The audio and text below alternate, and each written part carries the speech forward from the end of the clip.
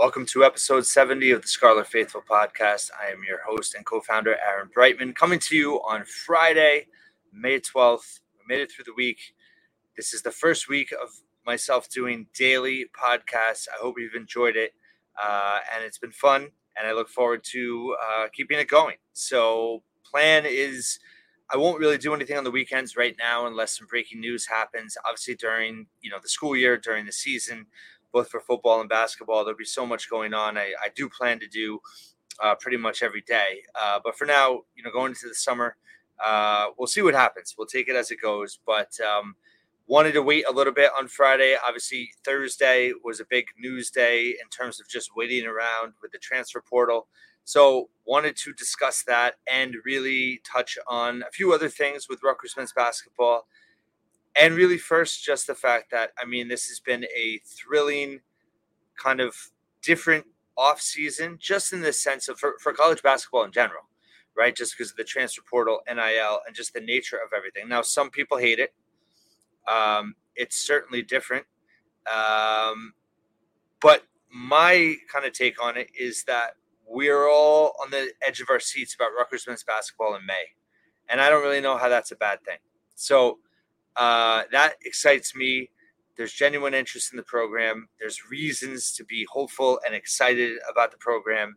And getting through this transfer portal deadline is certainly a positive. Now, just to clarify what that means, Thursday was the deadline to enter the transfer portal to then be eligible to play next season with the one-time sit-out exemption, right? So if you're transferring for the first time, if you entered the portal by yesterday, May 11th, you can transfer anywhere you want and play right away next season.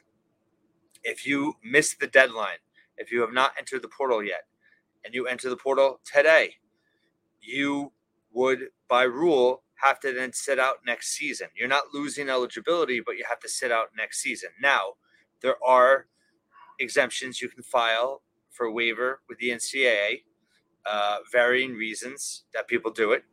Sometimes it's, being closer to home because there's a family issue. There's even, mental health issues now. It is Mental Health Awareness Month. So I support anyone in that battle. And we all have, I think, varying battles, throughout our lives with all kinds of stressors. And everyone goes through things that you don't know about. So I guess this is my quick little moment of just being respectful to everyone. And that also, I guess I'm going to apply that to college basketball. It's easy to judge these kids from wanting to make certain decisions, but there's a lot that goes on that none of us know about, in terms of what they hear, what they're promised, what is real, what's not.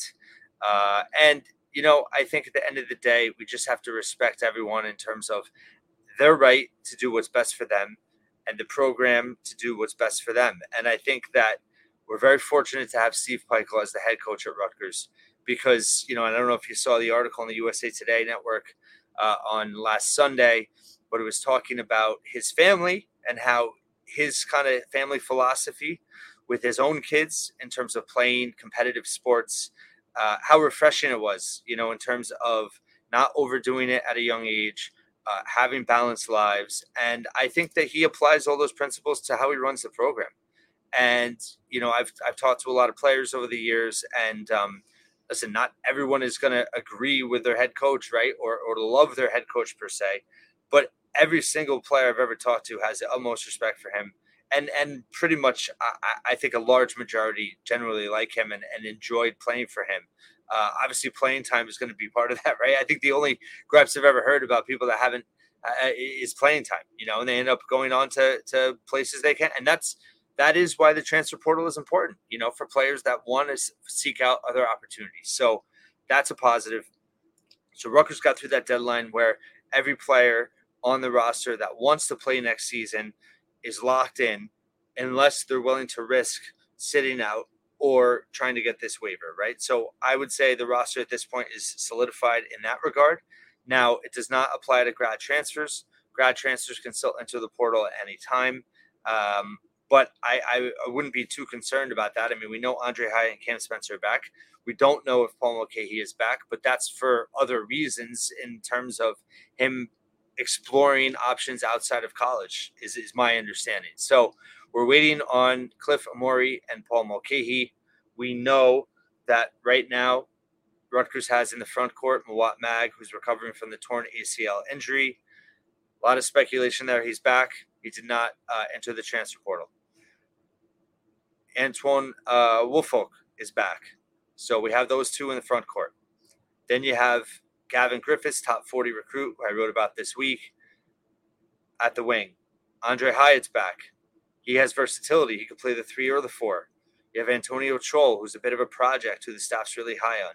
And then you have a backcourt that includes Noah Fernandes, the transfer from UMass, Cam Spencer, who had the best offensive season of any Pikiell player since he's arrived at Rutgers. And then you have Derek Simpson year 2.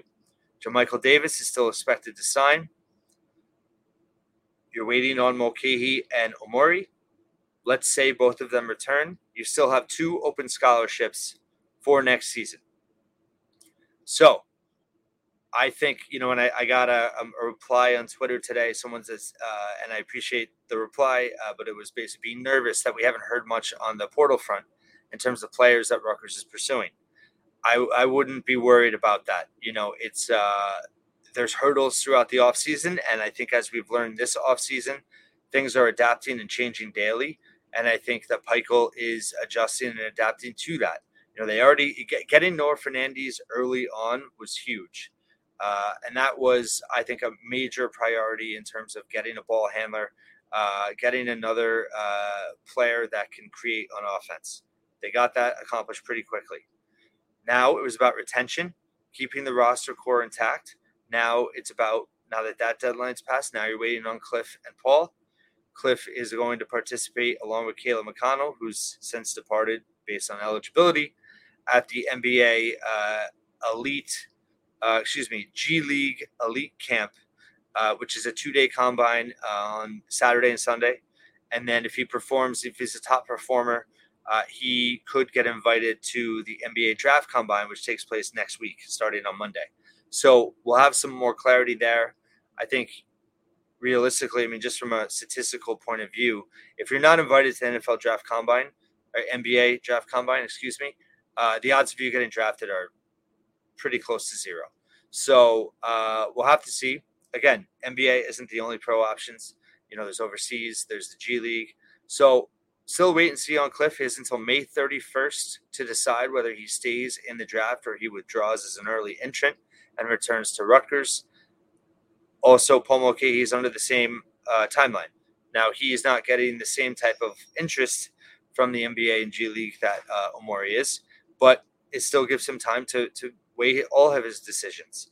I do think if Paul comes back, he's going to play a huge role, and I still don't understand the pushback and the kind of negative comments by some fans that, they hope he moves on. Why?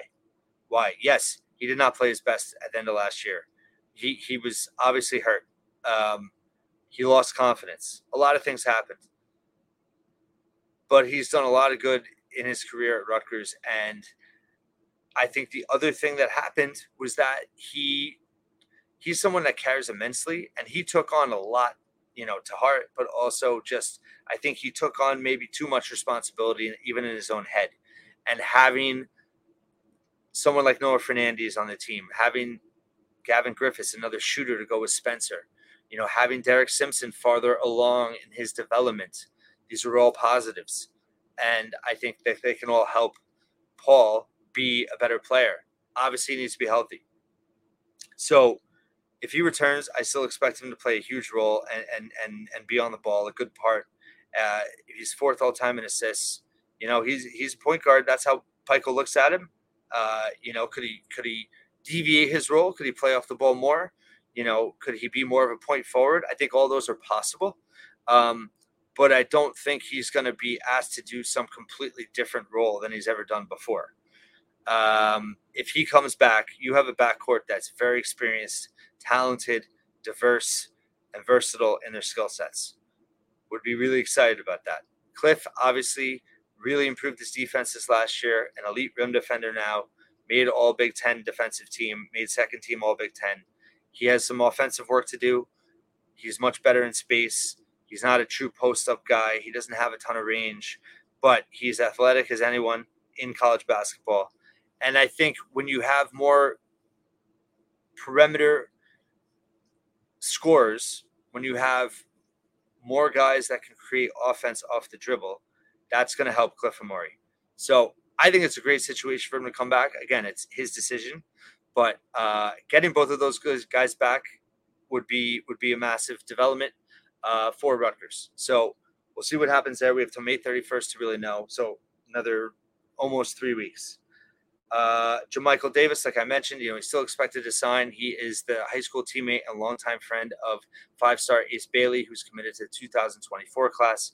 Davis is expected to sign with the 2023 class, and everything that I'm hearing is still on course for that. So if all of that happens, that leaves 2 scholarships available for the 2023-2024 season. What will Rutgers do? Obviously, they need to go into the transfer portal. Like I said, there's lots of options still. There's no reason to panic. And I think that people need to appreciate that Pikiell is very methodical in how he approaches things. He isn't necessarily deliberate or hesitant to be that. He does that when he thinks it's the right thing to do. And Noah Fernandez was a guy they identified very quickly, and they pounced. They got him on campus, and he had other scheduled visits, and they closed him out before he could continue his visits. Very similar to how they got Cam Spencer the year before. So I think now what you're seeing is Rutgers needed to wait on a few things. They needed to see how the roster shook up after the portal deadline. They still need to wait and see, if Cliff comes back. If Cliff comes back versus Cliff leaving, the opportunity they have to pitch on the open market in the transfer portal is very different. It's very different. And I wrote about the roster in more detail today. Articles up on the ScarletFaithful.com talking about in terms of, I do think there's versatility with the roster right now in terms of, Antoine Woolfolk, Andre Hyatt, and Mawot Mag, in terms of how you shift them around based on who else you have. If Cliff is gone, does Wolf potentially could move into that starting 5 spot and you get a backup? Or do you go get a starting big? Or does Hyatt shift down to the 4 when Mag is hurt and you prioritize another 4? Or do you plan on Hyatt and Mag manning down the 4 and you get another wing to go along with the inexperience of Griffiths and Chol? There's a lot of different directions they could go. I do think more so than not, they're going to, they have 11 spots. They have 2 open. In past years, Pikiell has not filled all the scholarships. I think that his eyes are open after last season, realizing that depth was an issue. I think also the climate has changed in terms of the transfer portal. Players are leaving year after year. So the idea that, in terms of keeping people happy, I think that's yes, there's a control in that as the leader of your program, but I also think there's factors that go into that are out of your control. And we've seen, I think Rutgers fans should be appreciative of how many key players are set to return now. There's programs that, lost almost everyone that are completely rebuilding, that had 1 or 2 scholarship players returning. That's it. So I do think, though, that that's going to play a part in how Pikiell's approaching the roster, and that I think he'll fill all the scholarship spots. You're going to have people transfer year after year now. That's just part of the reality. So doing something to try to prevent that by keeping everybody happy, by keeping an open scholarship, and I do love how he gives it to walk-ons. But at the same time, the Big Ten is the Big Ten. This is Power 5 basketball. You need every roster spot, I think, available from a depth perspective. So I think, especially with Mag's injury, we know he's going to return at some point. We don't know the exact timetable. We don't know if he's going to be ready at the start of the season. We don't know if it's going to be December. We don't know. And I'm sure nobody knows at this point. It's still too early in his recovery process. But there's no reason to believe he won't be fully recovered and be a contributor at some point next season. But does that play into how they build the roster from here? So I do think, a 4 and a 5 makes a lot of sense. Especially if Mulcahy returns, your backcourt set. You want to get Griffiths a lot of time. You have Hyatt. Like I said, you could potentially shift depending on what options are available. Maybe they do want to shift Hyatt to the 4 and they go out and get a wing if they like those options better. But I think most likely they'll stick with a 4 and a 5. You get a backup 5. You get a backup 5 if Cliff returns. Wolf is able to play both positions, and then you see about the 4 as well. But you need depth there. You need depth. But if Cliff leaves, then yeah, you have a starting 5 position to sell. Sells the wrong word. Market opportunity, and it's going to be really interesting to see what they do. But I do think that there's quality options out there. Of course, there's players that are already gone that I wish Rutgers had a chance to get, but there's nothing they could have done. You have to let the offseason play out. You have to let it all be a process, and that's what it is. And there's other things at task now. You have an assistant coach opening still that Rutgers has to figure out. And I'm sure now that the portal deadline has passed, Pikiell will reprioritize that position. And then also you have another staff fill now. Tom Barrett, the director of external operations, has left. It was reported by Jeff Goodman yesterday that he went back to Sacred Heart. Head coach is Anthony Latina, actually a good friend of Pikiell. And I mentioned him as a potential assistant coach option earlier this offseason, but appears, he's going to stay at Sacred Heart, and he actually brought Barrett back as an assistant coach. So Barrett was director of external operations. My understanding is that he had a lot to do with analytics and things like that. So that role is open, or if it will be the same role and then shift into something else, who knows? But there's now 2 staff open positions. That's something to watch for as well. So it's an interesting offseason. It's a fascinating offseason. It's an exciting offseason. I still think Rutgers is well positioned to have an even better season than last year and get back to the NCAA tournament. The Big Ten, I think, is going to be pretty wide open. And I think how, the next 6 weeks go for Rutgers in terms of the additions to the program that Pikiell makes, both on the staff level and on the roster, are huge towards doing that. So it's an exciting time. I appreciate everyone following my coverage, watching these videos, listening to the podcast, and also reading all my coverage. I hope you have a great weekend. I'll be back soon, and continue to follow scarletfaithful.com all weekend, and hope you have a great day. Thank you.